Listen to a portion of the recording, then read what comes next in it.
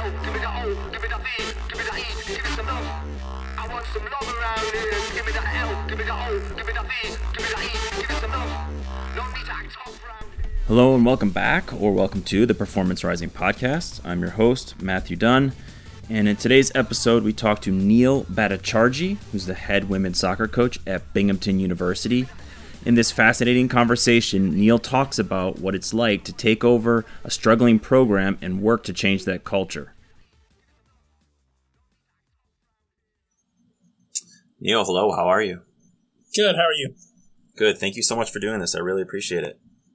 Thanks for having me. Neil, why don't you go ahead and introduce yourself to our listeners? Sure. So, Neil Bhattacharjee, and I'm going into my fourth year as a head coach of the women's soccer program at Binghamton University. We're a Division I program in New York, and we compete in the America East Conference. So, took over a program that, was struggling when I first came in, and certainly knew about some situations that we had to just kind of deal with and monitor in order for us to build up a program that we wanted. So a little bit of a tough beginning, and then, I experienced some success in year two and kind of took a step in a different direction in year three. So kind of been a little bit of a ride in that aspect, and certainly some things that I've learned, my group has learned as we gone over during that time period. And before I was at Binghamton, I was at Syracuse for 4 years as an assistant coach, Boston College for 3 years as an assistant coach, and George Washington for 3 years as an assistant coach, and also as a recruiting coordinator at all those institutions as well. Well, thanks so much for that. That's a great overview. I want to start just with the background. Where are you from? And tell me about your family, and we're going to get into the community that you are a part of. So where are you from? So moved around a little bit. My father actually was a doctoral student and has his PhD, and because of that we moved around. So was actually born in Canada, in New Brunswick, lived in Toronto for a little bit, then went off to Santa Cruz, California, and then moved to New Jersey right around kindergarten age. And for the most part, grew up in northern Jersey. So went through, grade school, high school, all that then. After that, attended the University of Maryland, where I played for the club program there. And shortly after that, I worked in the D.C. area. I actually dabbled in political life a little bit while I was in D.C. And then went into graduate school. And my field of emphasis was in geography. So did a master's at Texas State University, and then eventually went to Arizona State University, where I completed doctoral coursework, but didn't get to the thesis stage, the dissertation stage. And that's actually where things kind of took a turn, and in a very positive light. I just happened to get asked by a friend to get into coaching at the club level.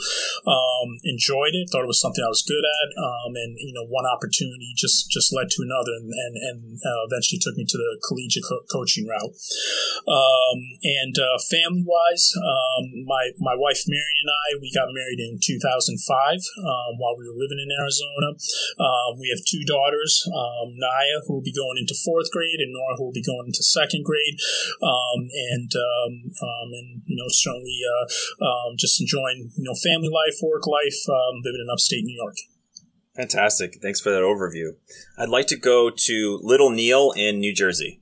So I really want to focus on the kind of those formative years, and want to know, tell me a little bit more about your father first.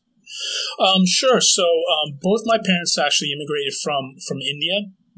And so my father, his field was in chemistry. one of the most brilliant men that I've ever met. And I know I'm certainly biased when I say that, but he grew up in a small village and worked his way up in terms of graduate school, coming over to the U.S. When he arrived here, I think he had less than $100 in his pocket, and really self-made his career based upon his experience in academia and then later on in the professional world. So he's someone that I look at the immigrant experience on very positively, and certainly has played a part in my formative years as well. Because when you're in that first generation, it almost feels like, well, you sort of kind of have this tie to where your parents came from, yet you're growing up in your own home, in your own country. So kind of navigating just the elements of both worlds. And mom? So my mom came over 4 years after my father had come over. So my dad came in 1968. My mom came in 1972. So she's from Calcutta, India. So speaks Bengali. It's a language that I grew up speaking as well. So I'm fluent. I don't have as much practice in my more recent years, unfortunately, but still would consider myself to be fluent, can certainly understand everything. And she also, while we were in New Jersey, she would work as well. So was a stay-at-home mom initially, and then she entered the workforce as well. I have a younger brother who's about 6 years younger than me, and so it was the four of us between my mom, my dad, and my younger brother growing up in northern Jersey. So you mentioned the immigrant experience. What values did your parents bring with them? I think part of it is just an openness, to experiencing new cultures. And I've been to India. I guess it's been 7 trips now, although my last one has been quite some time ago. But I got to see another part of the world, getting to see how different people live, different values, how their worldview is certainly different than the worldview of someone growing up here in the U.S. I certainly have a lot of respect. I've moved around to different parts of the U.S., as I mentioned, and each of those moves, you're trying to reestablish yourself and get a new network and just kind of figuring out the lay of the land. And that's one thing, to do it in the U.S. where people are speaking English and all that. It's a whole other thing to do it, when you're moving yourself, your family, thousands of miles across the globe. So I certainly have a big amount of respect. I didn't quite understand it as much as perhaps I could have as a child, and probably a lot of that just because you don't know any better. But certainly, as I've grown and matured, I've really reflected back on that, and really just taken in like, oh my gosh, like that immigrant experience. That's a huge, life-changing, transformative experience. Yeah. So your dad being the academic, what did you learn from him? I learned from him the work ethic. I saw what he had done, in terms of the academic side. I think in some ways certain things came naturally to him, especially as it related to things regarding mathematics and sciences. It was interesting. Those were the things that actually I wasn't that strong in. I was more in tune with more the social side of things. So social sciences, as I mentioned, geography, but things like demographics, sociology. Those are the things that I kind of got caught up in a little bit more on my side. But I think there was a good relation between the two.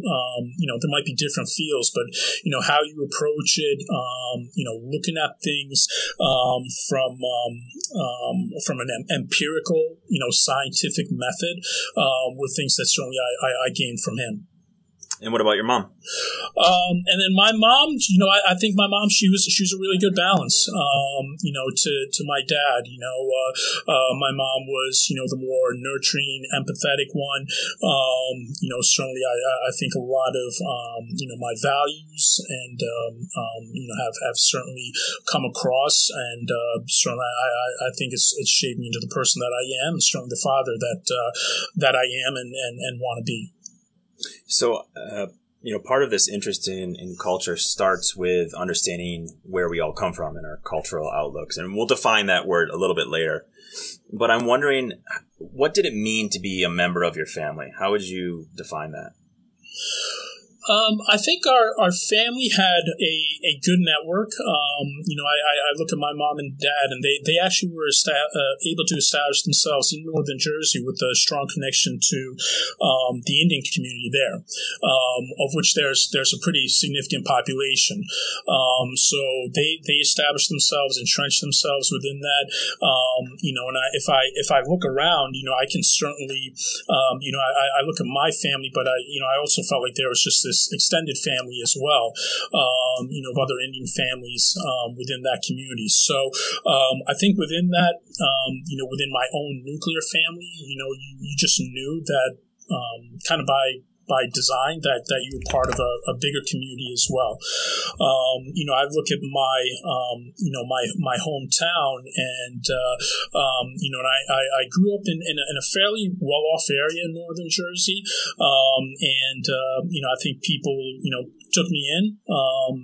Certainly there are things that you deal with it just kind of on a life perspective, issues pertaining to race, immigrants and nativists and things like that.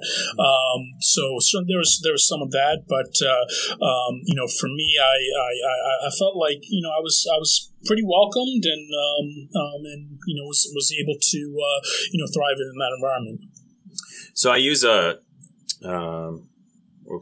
a structure to understand culture. And so I'm going to be asking you a series of questions, and we'll keep coming back to this, but I want to really touch on this larger community that you're part of. So northern New Jersey, a lot of Indian community. So you're kind of immersed and enmeshed in this community. And the first question I want to ask you is, if that community and that culture was a symbol, what would the symbol be?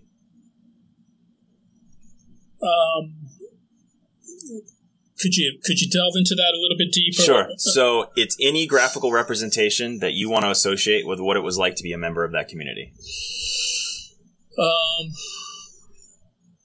Gosh, I just remember just gatherings, like community gatherings, picnics in the summertime. Yes. We would, hold, religious festivals like Diwali, things like that. And usually it was at a church or a school that the community would rent out for the day. I guess that's what I remember more so than anything, just kind of those big gatherings, and kind of how everyone came together around that. What is the story that community told itself about itself? I think, it really showed the power of community, having shared values. And I think it gave a really sense of belonging, for me. And I think my generation is a little bit different than, say, my parents' generation is. You're kind of caught in the middle, to a certain degree. Which world am I in? And later on you find that, well, you're in both, and it's okay to be in both. That you're kind of this bridge between the community that generation that immigrated here to this country, to seek other opportunities and a better life, and that you're part of this next generation that's also going to be tied in growing up up, within this country, within this community, being that bridge. So just kind of navigating, the best of, both worlds. So I think, that community, I think really just the shared values and, how important academics were, the meaning and importance of, a sense of community. I think in many ways it's probably more, I would say, conservative approach. Just that was kind of the outlook you had coming from India. Sure. You mentioned a lot of religious celebrations, but what were the rituals and or routines that supported that story that it told itself of the community? Yeah, so I mean, things like Diwali and other holy events. I remember reciting things in Sanskrit that a priest would say, and I would recite back. And a lot of times I didn't even know what the heck I was saying. I just knew that's what you were there for, and that's what you did. A lot of it was based around being thankful for what you had, for those experiences. Again, it was, for me, I kind of looked at it more as just a way for people to come together, be appreciative and grateful for what we had and hopefully what will be coming up in the future. Yeah.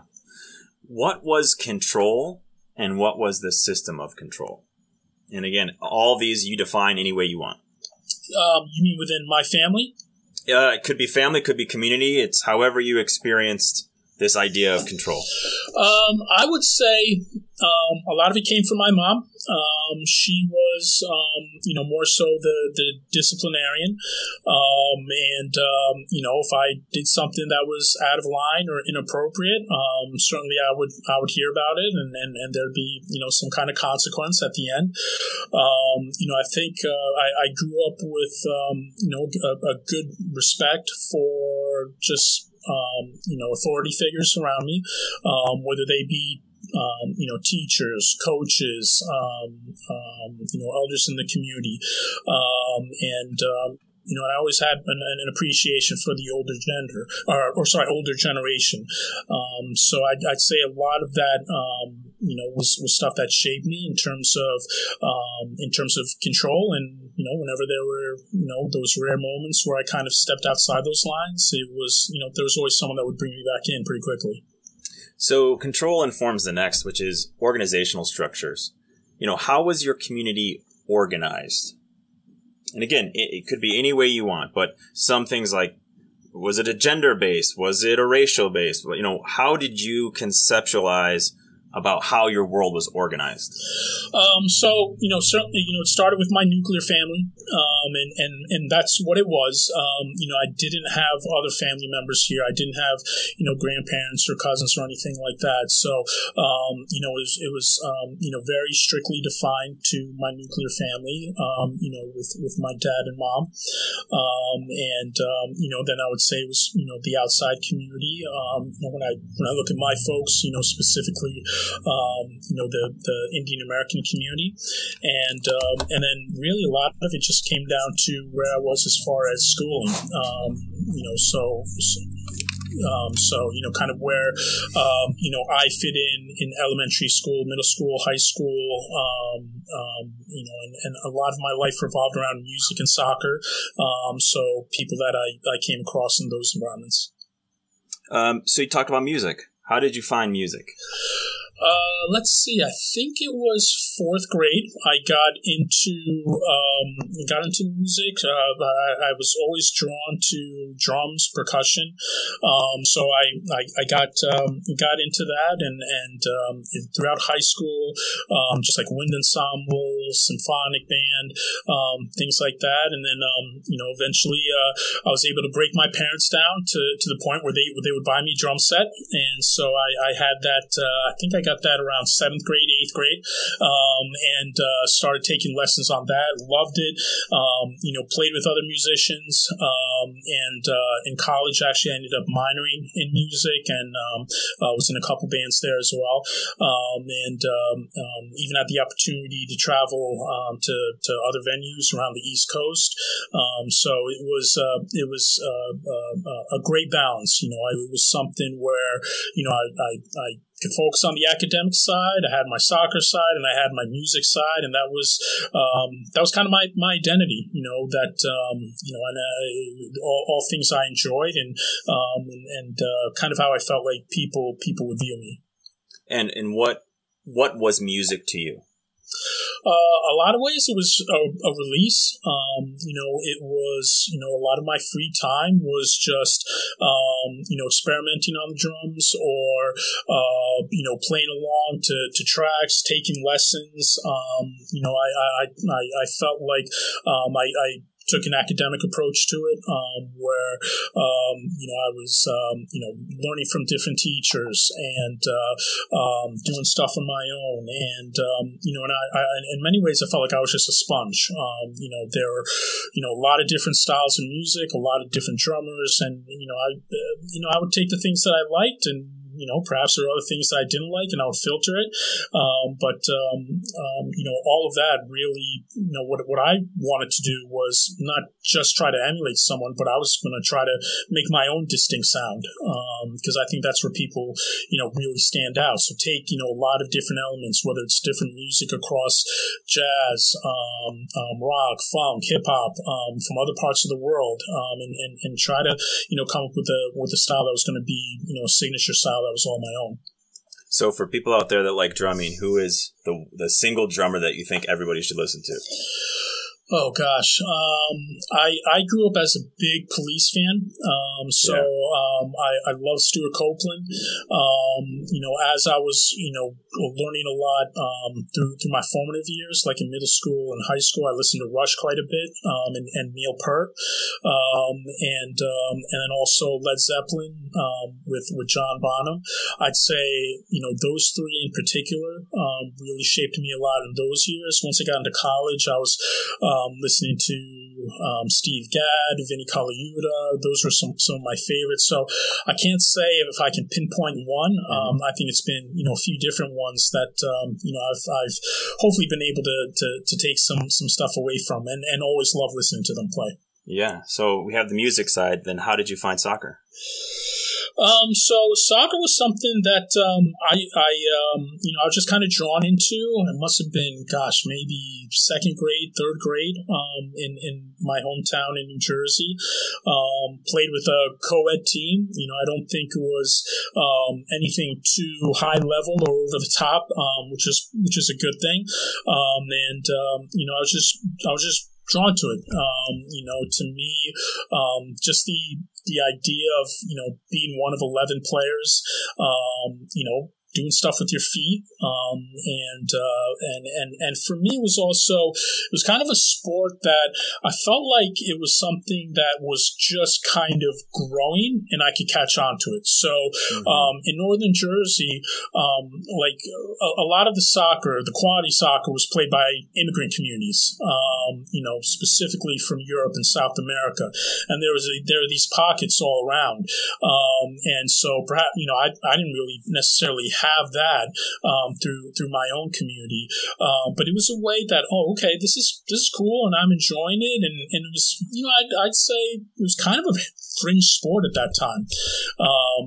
This is like early to mid 80s, and it was just a way that, hey, I enjoyed this, and I didn't have any big ambitions of making a World Cup or playing pro or anything like that. It was just something I enjoyed at the time, and the more I played and the better I got at it, the more and more I grew into it, and led to other opportunities. So how do we go from a kid playing in New Jersey into coaching? What was that path like for you? So I grew up in Jersey.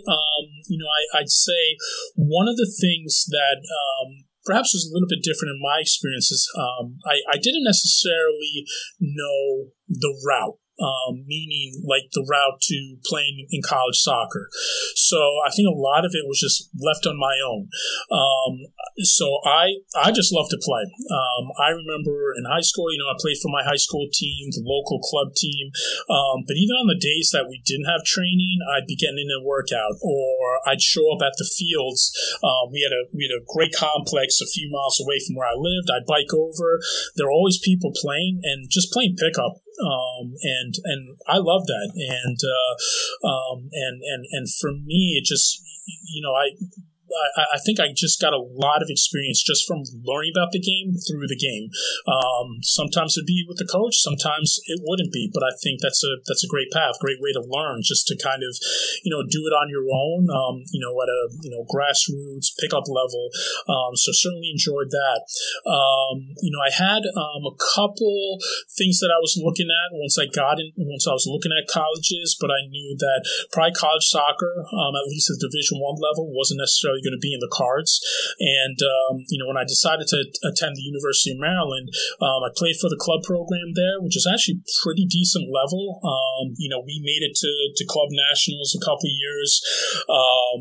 My understanding, I don't know how true this is, but it was probably, as far as the level of play, it was probably like a decent D3 team, from what I can gather. Certainly enjoyed that. And after college, I just enjoyed playing, continued to play in men's leagues in the DC area while I was in Texas, and then when I moved to Arizona. It was when I was in Arizona, actually, a coworker of my wife's, he knew that I was playing the position of goalkeeper. He wanted someone to coach his goalkeeper on his club team. So, never done coaching before, but I'll give it a shot. And so we met, and we enjoyed it. I just worked with this one goalkeeper. Her name was Rachel, and very raw athlete, but had good hands, was brave, willing to communicate with people in front of her. So had a lot of the raw attributes that you look for in a goalkeeper. So for me, it was fun because I had a good base to work with, and then it was more of a matter of molding and refining technique. It ended up with her getting actually a couple scholarship offers to Division I schools. And so just learned from that experience. Then I had an opportunity to be hired by a local club, working with goalkeepers at different ages, all on the girls' side, working with a program called the Olympic Development Program in the state of Arizona, again, all on the girls' side. And again, just really enjoyed it. And that's where I really kind of started to immerse myself into it. I was working full-time for a nonprofit, and in the evenings, was coaching. And then, went to different coaching courses, would buy videos to pick up certain things, and one thing led to another. 2006, I was fortunate enough to get an opportunity to coach with the U.S. Youth National Team, and then that's when I knew, okay, like I want to do this, like I want to coach at the collegiate level, and then that's when I had my first opportunity at George Washington. Fantastic. Okay, so now we're gonna kind of warp through your first stages of coaching, and then we'll get to Binghamton, and we'll spend a lot of time there. So, George Washington, what was it like entering into that first professional setting? What did that feel like for you? Yeah, I think a lot of it is you're learning the system of just college athletics and recruiting. I was very fortunate that I was hired by Tani Vogel, who now is the athletic director at GW, and so learned a lot under her care. From my role specifically when I got there, it was to work with the goalkeepers, and it was also to work on the recruiting side, which is something that Tani really wanted to improve upon. So for me, it was just a matter of navigating it. On the recruiting side, making connections to club coaches, and seeing how all that was going to work. And some of it, quite honestly, was trial and error. Because you're kind of learning on the fly as you go. And then certainly enjoyed, stuff that I got to do on the field. As a program, I knew that there were certain things that, we had to work around. We were not a fully funded program. At the time, we were actually the most expensive school in the country as well. So we had some challenges there. And, so just kind of learning about that and getting that experience, and certainly feel like, I grew a lot, within my 3 years there. And then as I got more and more comfortable, then I started to do more stuff in terms of just working with the field players and expanding on that as well. So just kind of expanding my role in terms of the coaching side. And what did that team community feel like? So I think for us, it was a balance. You're at this, this renowned public institution. We had players from all over the country. We had players that, were there certainly because of the name of the school, certainly the location. I mean, you're in downtown DC. My office was 6 blocks away from the White House and just down the street from the Lincoln Memorial. So, you knew that you were playing that balance act of, okay, well, these are players that are here. They want to get a good experience of playing at the Division I level. But, as a mid-major at a strong academic institution, that you're playing that balance of them getting a great academic experience as well. So you knew there was some of that. I thought our culture overall, there were some good things, and then certainly there were some moments of okay, well, we got to address this, like if there's a moment of drama and stuff like that, and that's something that, again, you learn by trial by fire as well. Dealing with 18 to 22-year-old female student athletes, there's going to be some certain scenarios that perhaps as a male coach, it's going to be a little bit of a learning curve to understand that. But if you can do that and talk about things and do it in a positive light, a lot of good can come out of it. So from GW, as you say, there was a balance. You go to BC, which is kind of like the other end of the spectrum. So ACC school. Talk a little bit about what that was like. First of all, how'd you get there, and then what was that like? So at Boston College, I was enjoying my experience at George Washington, but heard about this opportunity at Boston College.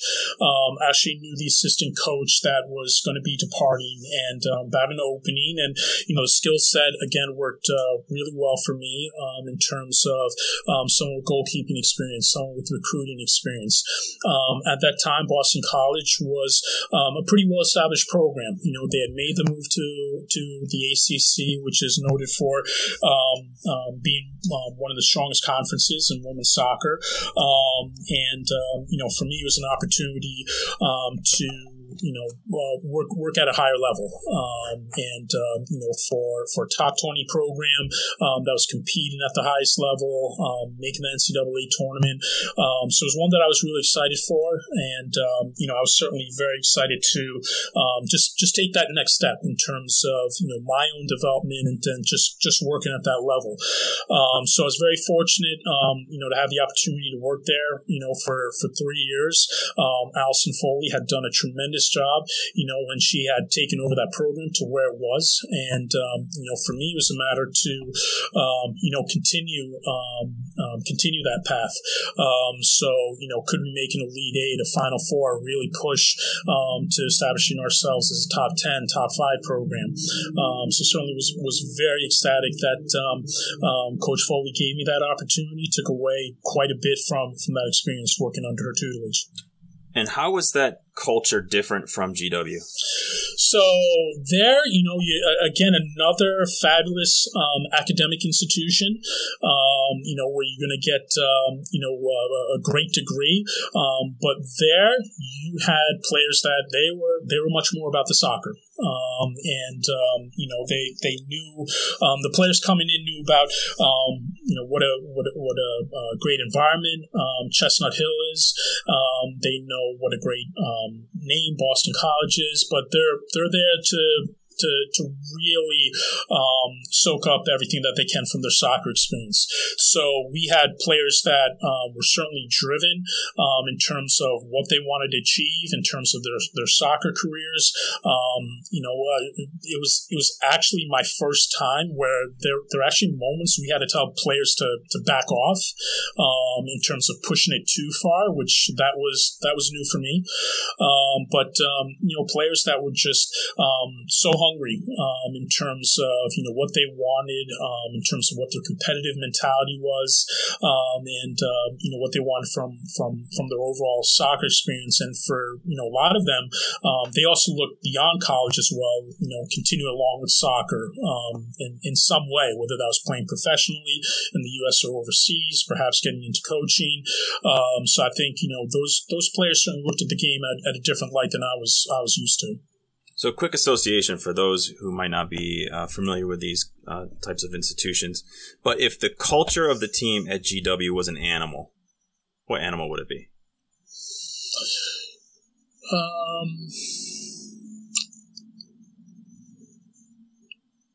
I would say golden retriever. Okay, and then BC? Lion. Okay, so now some people can really get an understanding of the very differences between the fabrics of those institutions, especially in their culture and their soccer program. Yeah. Okay, so you went from the Golden Retriever to the Lion, and then you go to Syracuse. And what was Syracuse like? How did that feel? Yeah, so Syracuse presented an interesting opportunity for me. The head coach at the time was Phil Wedden, who I'd known for a number of years. Another one that had done significant work with U.S. soccer, specifically on the goalkeeping side. It was also a transformative time for me in terms of my personal life, my family life. So at Boston College, my wife Mary and I, we had our first child, Naya. And when the Syracuse opportunity came about, we were expecting our second child, Nora. And so we looked for something where we could root down a little bit more. Syracuse, in terms of a lifestyle, was going to be a little bit of a different pace. Economically, I think it was going to be something that was going to be beneficial to our young family. So I looked at it from those dimensions. But what was really exciting from Syracuse is that they also were going to be making this move to the ACC. So they compete in the Big East Conference, which is a good conference, but not as high level as the ACC. So I looked at this opportunity of, oh wow, here's another way where I can really put my stamp on a program. As they're making this change and really help them ascend. So that was a big part in terms of the decision for us to make that move. And the culture at Syracuse, what animal would it be?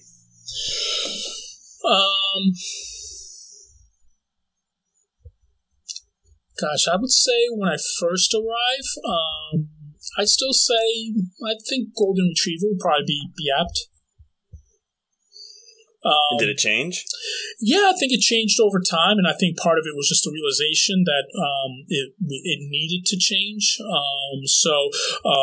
I was given the task again of recruiting for that level, I think what we were able to do is find players that were interested in really putting themselves out there, playing at a higher level,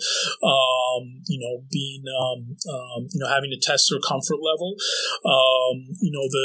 The thing though is that when I got to Syracuse at the time, it was a decent Big East program, and then we were trying to establish that program to becoming one that would be competitive in the ACC, which unfortunately over the course of my 4 years didn't really quite translate. I think we gave teams a game, but we never really broke into that top 20 platform. And you're playing against really established programs like, North Carolina and Notre Dame and Virginia and Florida State and Wake Forest and it's just a very, very difficult group to break into. So that was definitely a challenge, and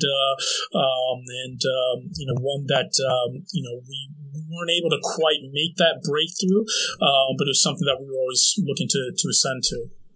Yeah, so I want to take a quick pivot here before we get into BU, because one of the things that's interested me about you is this thread of recruiting coordinator that has followed you wherever you go. And I would feel comfortable saying you're a very talented recruiter, in my opinion. Thank you. What is it about that experience that you, A, enjoy, and B, feel competent with?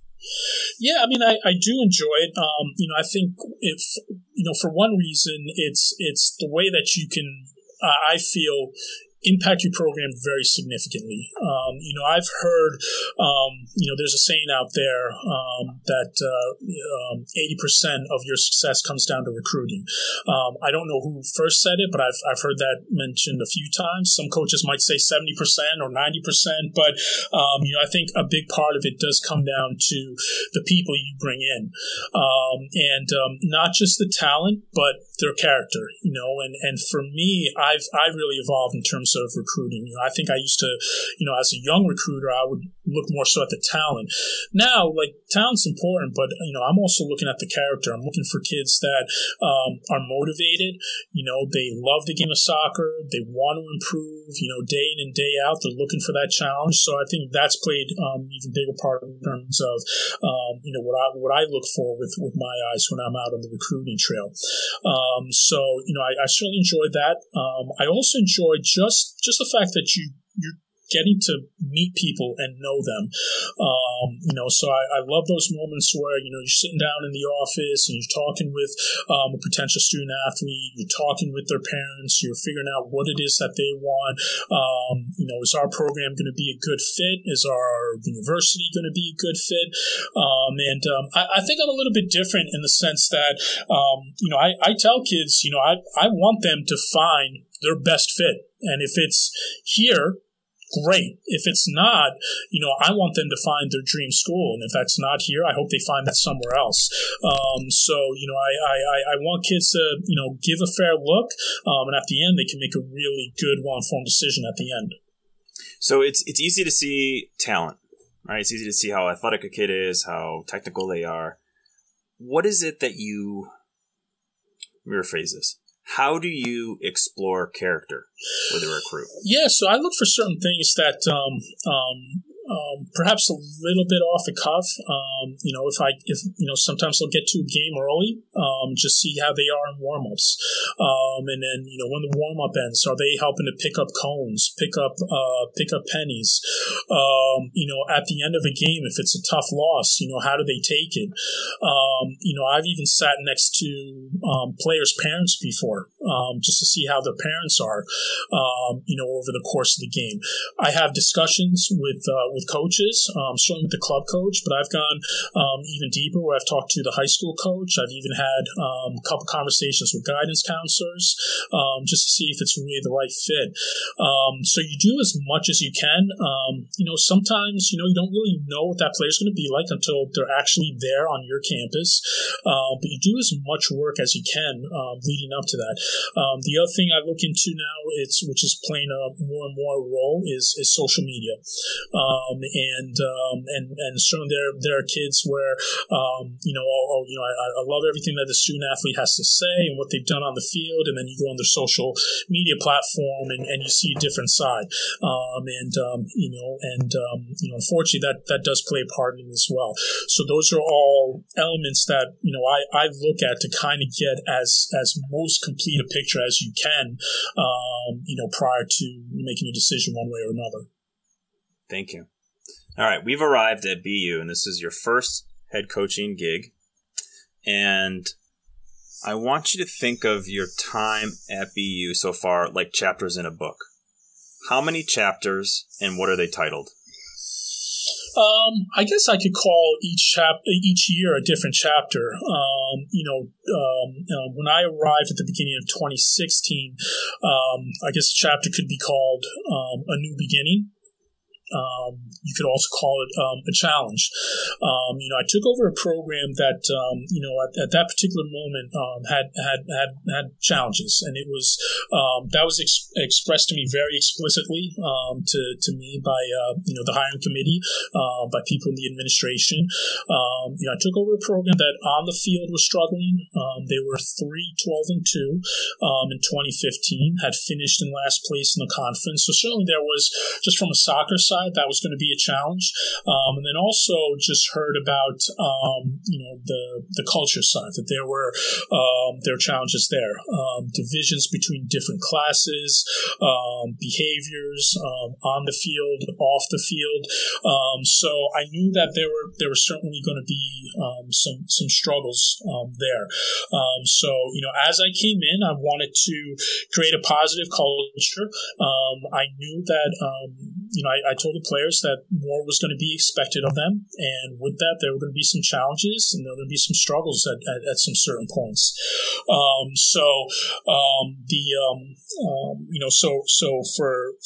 For that, I'd say, a new beginning, a new challenge would be, an apt description for 2016. If I were to look at 2017, I would say a page has turned, and a revelation. Those would be the chapter titles for that in 2017. So we went from last place in 2016 to first place in 2017. Went from 9th place in the America East to tied for first. We had, our players were very much on board. I think, we were all on the same page. It was a freshman class that brought in new energy. We brought in a transfer as well that ended up being the striker of the year. So there, from a talent perspective, that certainly helped. We had 4 players that ended up getting some kind of all-conference recognition that year. We went 11-4-4 that year, and we set some history. It was the most wins since 2009, I believe, the first conference championship of any sort since 2004. So we certainly set some history in that regard. In one ways, to be honest with you, I thought we were actually ahead of schedule. I was expecting that we were going to make significant gains and steps in 17, but we actually went a little bit further than I thought we would in 17. Certainly, pleased in terms of, how quickly we had ascended. And in 2018, I guess a good chapter title would just be Off Kilter. I think, in many ways we expected, myself and our staff and our players included, just expected a lot would just kind of continue to be there in place, and that we would just be able to build off some of the success that we had in 17. And actually what we found is that we took a step in the other direction. It's something that, all of us, myself included, have taken responsibility for. We've tried to analyze where the things didn't go so well. Quite honestly, I think a big part of it was just our culture, just kind of different people being on different pages. It wasn't because of the soccer. It wasn't because of anything physical. It wasn't because we had, 5 or 6 major injuries. So it was some other things that led to that occurring. So now we're kind of at this crossroads leading into 2019 where, I think we've got cautious optimism leading into this year, but know that, there are some things that we needed to address, which I think we did over the course of last spring, leading into this new season. Great. So we have a lot to unpack here. I want to go back to chapter 1, a new beginning, and I want to focus on, walking in that door and inheriting a program and a team. And I want to go through my framework here. And if that team was a symbol, what would it be?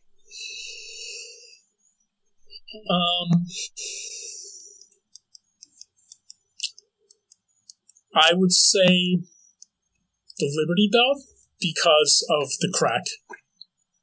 Okay. What was the story that team told itself about itself? So for me, I knew that it was going to be a stepping stone type of year. So for me, the big thing was just establishing our culture. So what is a training session going to look like? What's the work ethic that's expected? What's the behavior off the field? What does it mean to be a Binghamton Bearcat women's soccer teammate? So those are the things that we try to really implement. And what I told them a lot, and I continue to mention this to this day, my players will probably roll their eyes if they hear me say this because they've heard it plenty of times, is that we talk about a process. And just being committed to that process every day. Make yourself better. Control the things that you can control. And in the end, the results will happen. Not necessarily getting caught up in the results, but if we can control the things that we can control, making ourselves better, looking at that process, the results, that'll just happen. That'll be a byproduct. So one thing that we did in 16 also is we talked about the values that we wanted within our culture. So actually, I had a little bit of help from the UNC staff, legendary coach Anson Dorrance, and I knew he had team cultures that his team revolved around. So he was kind enough to share that with me, and as a team, we picked some of those. So we selected 8 values, and the things that we wanted to be that year were tough, disciplined, focused, relentless, resilient, positive, caring, and selfless. Those are the things that we wanted Binghamton to be known for.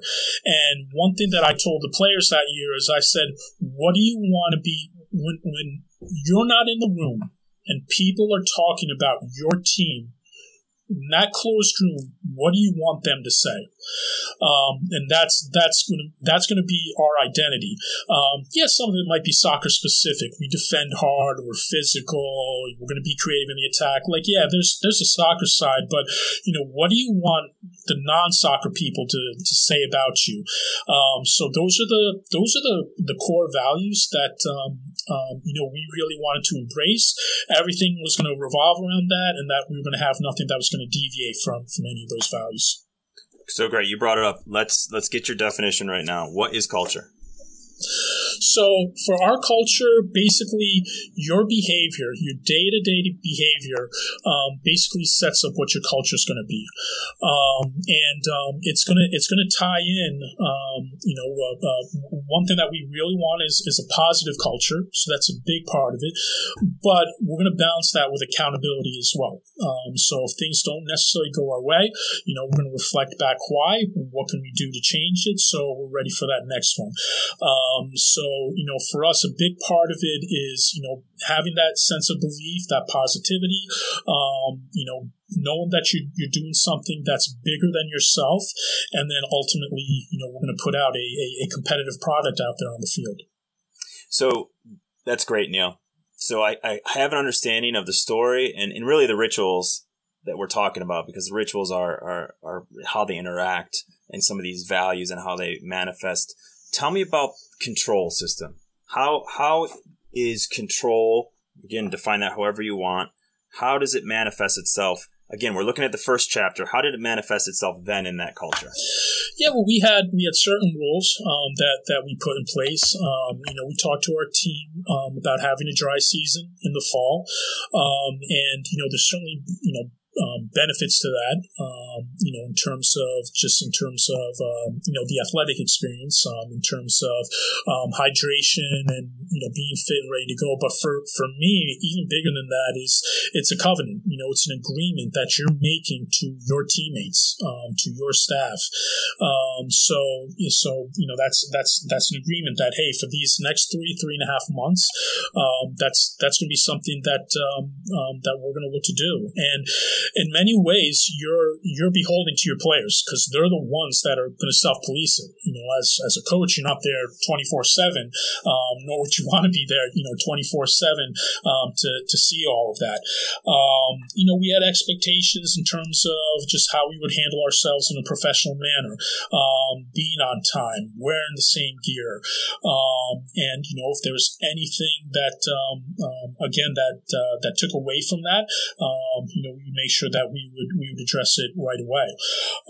We did have some situations that came up in terms of interactions between different teammates that weren't necessarily positive at times. And for me, I believe in meeting those head on.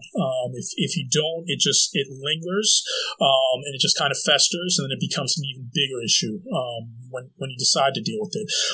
So for me, it was a matter of just making sure that we dealt with those quickly.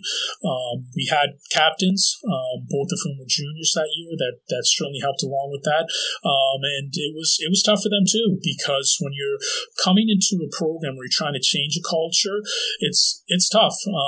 Some people, it becomes uncomfortable, and how do you deal with those moments? And that's where we all kind of had to work together to make sure those things would occur. And then in that first year, what was power and where did it come from? A lot of it came from, the staff, in terms of just establishing this is, here's the, to use your phrase, the control system. Here are things that are going to work. Here are how our expectations, and here there'll be consequences when those expectations aren't met. So a lot of it came from us, and players for the most part were on board. We did have a couple players that decided, okay, this may not be in the best interest. Some of it was because of a physical ailment that held him out. But for us, it was okay. This is what we want to do. We want to be a strong Division I program that's going to compete in the America East. And here's some steps that we're going to take. Let's make sure we're all on board to do that. So in changing that culture, which is a very difficult process, regardless of where you are, whether it's a sport team or a business, you came up with these values. Now, did you introduce them, or did the team develop them and ratify them, or how did those values get introduced? Yeah, so I approached to them. I actually gave a list that Anson had given me. And I said, listen, this is what North Carolina does. They've set the bar, as far as women's soccer goes. But I've told them very carefully, I'm not expecting us to be North Carolina. I expect us to be Binghamton. And so what does that mean? They know that I've brought in, my experiences from GW, from Syracuse, from Boston College. But, at the end of the day, we're going to forge our own identity. So what does that mean? So I gave them the values, and I said, listen, you guys vote on this. You guys talk it over, and then what are going to be the values that you want to really revolve around. And I said 6 to 8, and then they came up with 8 of them. So that's how they made those choices. And are they evaluated? I guess we're still focusing on the first year, but were they evaluated on their adherence to those values? I wouldn't say we had like an empirical metric to it, but it was kind of those things where if our eyes saw it or didn't see it, we knew. So if things got away from us, okay, well this is where we weren't being disciplined. If we got scored on and the next 10 minutes, we played with our shoulders down and our heads down, well, this is where we weren't resilient. And then we certainly try to highlight the moments where it did come across. Okay, what a great message. Look how positive this is, and how selfless we are in supporting our teammates. So, we worked on those moments for sure. And then what was the mission statement, whether explicit or implicit, that you either wanted the team to create or gave to the team in that early stages? What was the mission statement of Binghamton University Women's Soccer? Yeah, so we didn't necessarily have an implicit statement, but I would say, we were a organization that was in the throes of change. and that we were going to step up to make improvements, to meet challenges, and that we were going to set our expectations and culture. And then through that process, we were going to be an improved, stronger, more competitive organization at the end. And then, again, last question on that first year. What behaviors were rewarded and what behaviors were criticized? The behaviors that were rewarded is, I think certainly from the fitness side, and I think a lot of character is built through that as well. When we had come in, there weren't necessarily specific fitness demands in regards to conditioning, in regards to strength work. So we established some protocol there. So I think that was a big part in terms of changing that, and then it gave players an expectation of, okay, you got to keep up with this over the summer, because this is where we want to be when we come back for preseason in August. So I think certainly a big part of that was there. And then there were still moments where we just quite honestly weren't all together on the same page. I think there were still those class divisions. We did our best to mitigate that. Sometimes we did it, sometimes with varying degrees of success or not success.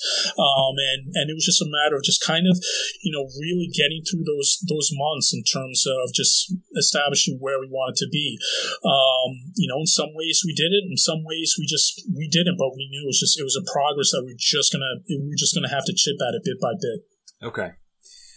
So now I want to understand, you introduce a culture change, and let's call it what it is, a culture shock, right? It's asking players to literally think and behave differently, set new norms, go into something new, and new is scary. So what do you see as the biggest change between, and I mean culturally, from year one to year two? So you bring in a higher level of talent, but what was the cultural change that you saw there? I would just say buy-in, and belief. So, year one, we put in, okay, here are the things that we want to do, that we want to stand for, and that's going to lead us into our positive way in terms of the process that we want to be at. Second year, you could see the benefit of that, and then you throw in a little bit of talent in there. That's where you just start to see things really elevate. So I would just say it was people started to see, okay, like this is happening. Like we're starting to put the work in. We're seeing the benefits of that work, and now we want to keep continuing along that process. So, and then what really helped is at the beginning of the year we got a couple results, and then it snowballed in a very positive way. Now it could have gone very differently. If we didn't get those results early on, then you could very much question, well, right, are we on the right path? Are we on the right track? Do we believe in this process? But fortunately for us, we got off to a pretty positive start. Okay, so year two shocks everyone. I shouldn't say shock, surprises. Ahead of schedule. Did you feel that you were in a stable cultural place at that point? I would say so, yeah. At least for the fall, through the season, I just felt like we were all on the same page. I felt like our freshmen were welcomed. Our seniors, we had 3 senior co-captains that were doing their part to give the right messages. And I just felt like there wasn't really big class divisions. There wasn't really a whole lot of tension between coaching staff and players, captains and players. I just felt like the message was pretty consistent in terms of how it was given and then how it was received, because at the end we all wanted the same thing. Okay, we have buy-in. I heard leadership, same page, and then you describe year 3 as off kilter. So you kind of get to stability. And then what tips that? Yeah, so for whatever reason,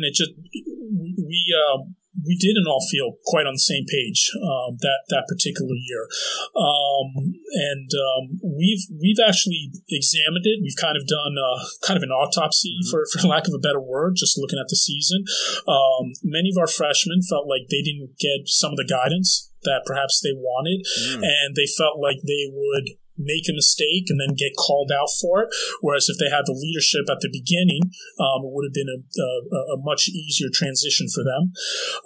We got back to having class divisions again, and I felt like there was a difference between what the captains wanted and what the team wanted, and again, just how messages were given and received, and ultimately, you could kind of feel that we were off, and we didn't make postseason. So as a team, we definitely all feel like we underachieved, and we've taken responsibility for that. So one thing that we've done actually this past spring, we brought in someone who actually two people that work with organizational leadership and talked about how do we want to build a positive team culture. For me, it was actually pretty difficult because as a head coach, I had to let go to a certain degree, to bring in someone who was, quote unquote, an outsider to help us with that. But I think just having someone with that background knowledge and hearing that voice really helped our team. So I think we're in a much better spot at the end of the spring than we were at the end of the fall, and hopefully that'll translate to what we're going to see this upcoming fall 19 season. And what did those two external resources bring that you felt maybe you couldn't? They really hit at, asking some questions in terms of, okay, like where did things not go your way? The players were, they were pretty open about it. Like I said, the freshmen talked about their experience. And it was interesting. We had juniors that are going to be our seniors this year that they had poor freshman experiences in year one in 2016. And they said, we'll never let that happen to a freshman class again. And they took responsibility, like, holy cow, like it happened again. And we got to make sure that doesn't happen in fall 2019. So there were those discussions happened. When I talked to the two folks that were helping us out, I said, what do you want me for? What do you want me there? And they said, well, actually, some of the stuff, it's actually better if you're not there in the room because stuff will come out a little bit more so. So again, it was tough for me, having to let go of the reins a little bit, because usually I want to know, every little intricate detail. But there were some good moments, and there were some, from what I gather, some uncomfortable moments. But in those moments, that's where positive growth can occur. Yeah, agreed. Okay, now entering this fall, we started with a Liberty Bell. This fall, what's that symbol? So I would say heading into the fall, the Liberty Bell now has glue on it. So in many ways that fracture has been fixed, but if we're not careful, that fracture could open up again. So we've got to make sure that we come in with the proper mindset, this fall. Anything that came out was brought up in the spring. We've got to make sure that we've grown from that and gotten better. We've got to make sure that, we don't, have anything that detracts us from, what our goals could be. We haven't necessarily talked about goals just yet, but I do know from the team side, they want to be known for being, from having a positive team culture where accountability still exists and we can be mentally tough, and overall that, the class divisions are gone, that we're going to be a united team of 27 personalities that, this year are going to be on the same page. So we worked on this, throughout the spring with our 20 returning players, and then we're going to be adding 7 freshmen into that fray, and we hope that they're able to pretty much jump on board. And it's still going to continue to be a work on progress. There's some team building we're going to need to do, and kind of see where it goes, early on, and really establish our culture that we want for the fall. Yeah, so I hear that new story. What are the rituals or routines that are in place now to reinforce that story, that new story? So we'll talk about this on day one. Again, what the controls that we have in place. We are going to do some stuff in terms of team building that the team's going to find out when they arrive for preseason. Again, putting them in some uncomfortable situations. One thing that we also want to do is just shake the team up a little bit in terms of making sure those class divisions don't exist.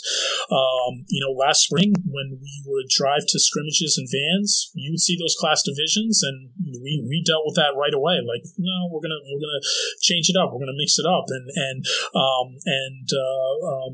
for one thing that we told our team is, listen, it's one thing to say it, it's another thing to do it. Well done is always better than well said. So these are things that we just have to be mindful of, and if we chip at it day by day, I think it's going to get to a point where we're going to be confident, comfortable, and have the positive culture that we want. Has the power shifted? The power structure shifted at all in this evolution? Yeah, I think more has gone to the players. Which is, as a coach, that's what you want. And if you look at where we were to where we want to get to, that had to happen. So, I mentioned that, there was, a certain letting go of the reins, on my point. Well, that needed to happen. The players, they take on a lot of responsibility in terms of things that they saw from the fall. But they know that it's within themselves, and they have the power to change it in terms of where they want things to be for this upcoming fall. We talked about having, focusing on the process, having that growth mindset, controlling things that they can control. Well, if they do that, like I said, if the process is in place and the culture is there, then the results will follow in the end. So, Neil, what's the next step? What's the next evolution of your culture? So it's gonna really start when we come back August 5th. We're gonna talk about the things that we want. The spring, the players, this is their goal. They already talked about an America East Championship. So they know that whatever they do, behaviors on the field and off the field, can't take away from that. So that's their ultimate goal. So they've kind of got that fixed, North Star that they're looking at, in terms of where they want to be. Now for us as a coaching staff, it's a matter of just making sure that, we give them an avenue, a culture to set that up. And for us, things that, like I said, we've got to make sure that those class divisions don't exist, that our freshmen get in the fray right away. One thing that I love that our team did this year is they actually did a PowerPoint, where everyone did a PowerPoint slide, and they gave it to the freshmen after they graduated from high school. So they've already started to bring the freshmen into the fray, which is fabulous, and I think it's a great marketing idea. So I'm really happy in terms of the positive steps that they've taken. The other thing too that I think our team understands this now. I think there are certain things that we took for granted in 2018. We had success in 2017, and I think we just expected that we could show up and that would happen again. And it's not that easy. And so, I think we've learned from from some tough circumstances that it's going to take some effort and a collaborative work to make sure that we get to where we want to be for 2019. We learned those lessons the hard way the year before. Yeah. Neil, I have some quick hits here as we wrap up. What do you wish all coaches knew about culture? Just how important it is. I look at myself as a younger coach, and I would put so much of a premium on talent, on the soccer, and I just think so much of it is dependent on the culture that you have, and if anything detracts from that, it can really get in the way. To be honest with you, in our environment where we're working with college female student athletes, the ages 18 to 22, I think there's even more of a premium on it. So just knowing the importance of it, and I think people know what it looks like, and people know things that can take away from it that won't be as positive, but really know, well, there's a process that it doesn't just happen. It doesn't occur overnight. It's something that you have to work on, and it requires communication and trust for that to happen. Yeah, I hear that. What do you wish all players knew about culture? Just that it's a day-to-day thing, and it's something that they have to work at as well. Even when certain things might get mentioned in the locker room after a hard workout, or you're tired, or you're frustrated with if you didn't get the playing time you want, but everything adds to that culture. It's a build-up. So if you want to have that unified team culture, if you want to have that positive environment, just know that you play a part in it, and you can add to it or you can detract from it, but regardless of where you are, what position you play, if you're getting a lot of playing time or not, you can play a big role in all of it. Okay, fill in the blanks. The first step in creating an intentional culture is having trust and communication that is consistent between all players and staff. The culture we are trying to create at BU is one of positivity, but also can be met with accountability and united team fun. We will know that we have created this culture when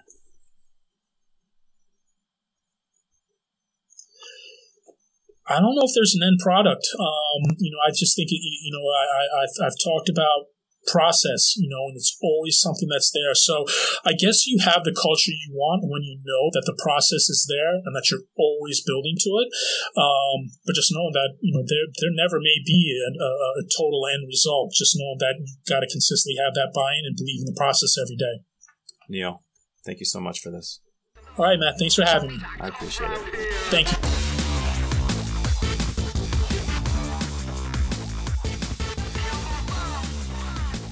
Thank you for listening to this episode of the Performance Rising Podcast. If you liked what you heard, you can find all the information about the podcast at performancerising.org. And be sure to check out the Instagram page at performance_rising.